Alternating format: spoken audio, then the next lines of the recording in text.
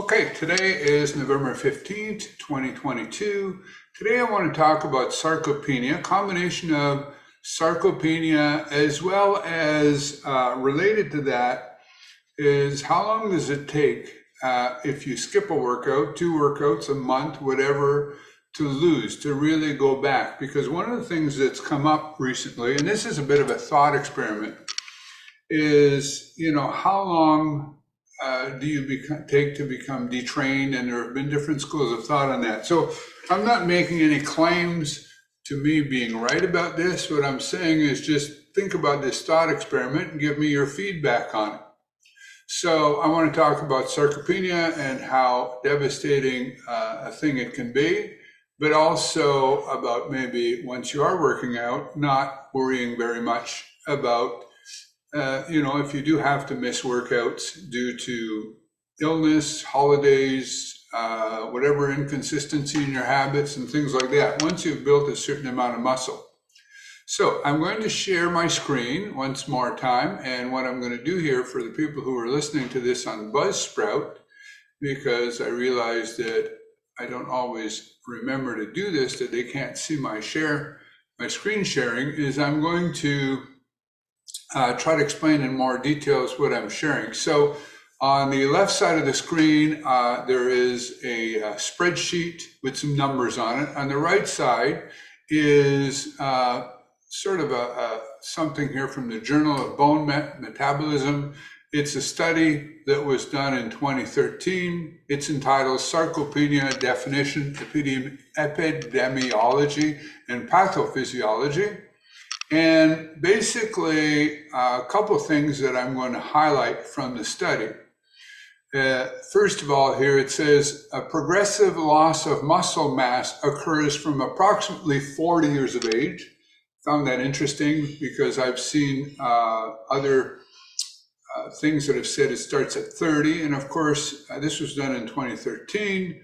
And, these days, young people, I think, are more sedentary maybe than it's been in the past. But the point here is not to be super accurate.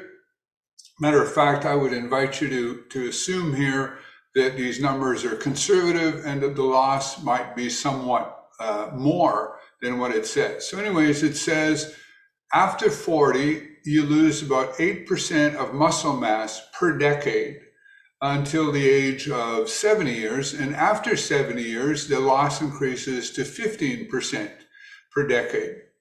So anyways, it does say it varies substantially. And one of the things here that was interesting, just to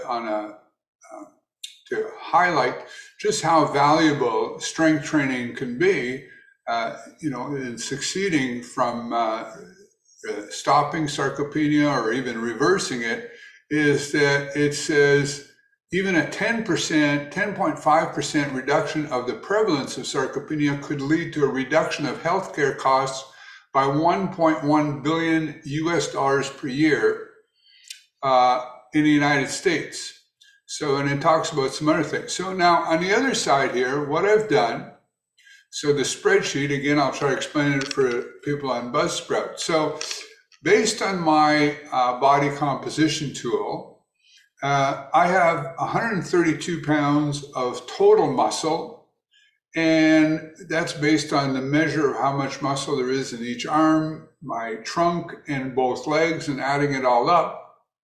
Not sure if that's the right number. These body composition tools are not always accurate. And it says I have 83 pounds over on the right side of skeletal muscle. So if I'm losing 8% per day, and so now I'm going to make the assumption, I'm 64 now, but I've been working out for 40 years. So I'm going to make an assumption, lots of assumptions in this thought experiment, that this is the amount of muscle that somebody would have at age 30. So what I've done to make it even more is I've started the 8% reduction a decade earlier. Instead of from age 40, as the study indicates, I'm doing it from age 30. So in the left side here, where I'm decreasing total muscle every year, you're basically seeing that I'm going from 132 pounds at 30 to 121 at 40 to 111 at 50 to 103, and then 95 at 70, and then it starts to go down faster based on the 15%, 80, and then finally 68. So essentially, if you look at this, there's pretty much half my muscle mass between 30 and 90. Now, of course, here I've used the 83 of skeletal muscle just to use somewhat different numbers here, and it goes again roughly half, because of course, same percent, from 83 to 43 from age 30 to age 90. So that's really significant over decades. But going back to my earlier part of the thought experiment is how much am I losing per week, right? If I miss a workout. And I expect that the stats above are based on people who are not doing proper strength training. Therefore, in a first week after you've done strength training, there's going to be presumably an immediate loss of some muscle tissue after your workout, but then a compensatory amount of muscle growth in the next week to 10 days, depending on what you feel is the right amount of time for that adaptation to occur. So it doesn't immediately start to go down the day after your workout, obviously, because the workout is producing a stimulus to make it grow. So having said that, what I've done here is I've broken down the numbers at the top. And so, for example, between 30 and 40, I'm losing here a little over 10 pounds, about 10 and a half pounds of muscle. Well, if I divide that as to how much muscle I'm losing per week during that period of time, it's 0.02. So that's not 1/5 of a pound of muscle, that's 1/50th of a pound of muscle in a week. And if I look at that in a quarter, so that means an entire quarter, I would lose a little over a 1/4 pound of muscle if I didn't work out for an entire 3 months.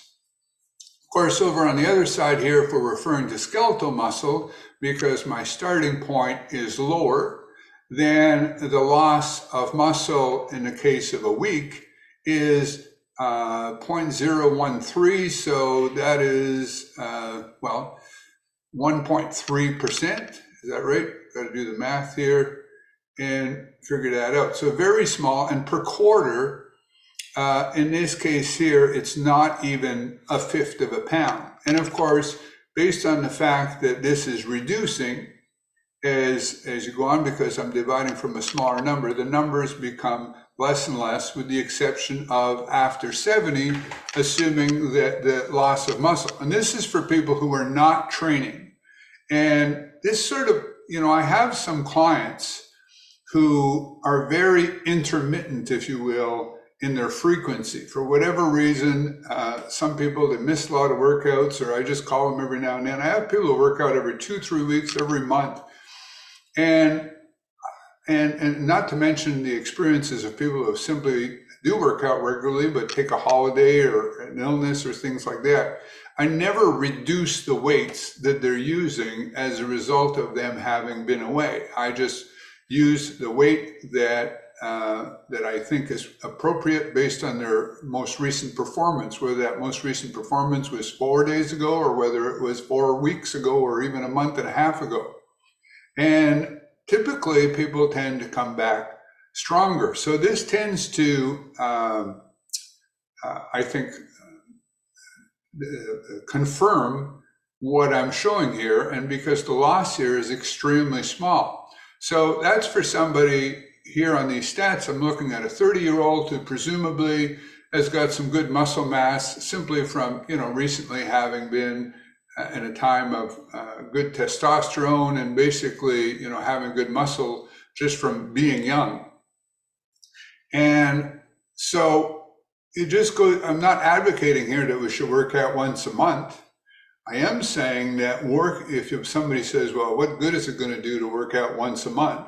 I'm going to say working out once a month can make a huge difference and be very beneficial. Would it be optimal? No, because obviously, if you work out more often to a certain point, you're going to have more stimulus and more increases. So rather than increase a little bit every month. You're going to increase several times during that same period, provided your frequency is not excessive and then makes it impossible for you to actually recover, in which case too much exercise, just like not enough exercise, can wind up going the wrong way. So anyways, I just had some thoughts when I was listening to this and or reading about sarcopenia and the rate at which people lose muscle, and basically why, yes, use a frequency that works for you, but even, I believe, especially for older people, even somebody doing strength training, even really infrequently, 2 weeks, 3 weeks, even a month, if anybody's thinking, well, what's the point of that? Is it optimal? I don't think so by any stretch. I'm not suggesting that. But is it going to make a difference? So the difference between not working out at all and, say, doing it once a month, I think would be phenomenal. Once again, feel free to disagree in your comments, point out some things in my thought experiment I may not have considered, and subscribing, sharing, very much appreciated. Bye for now.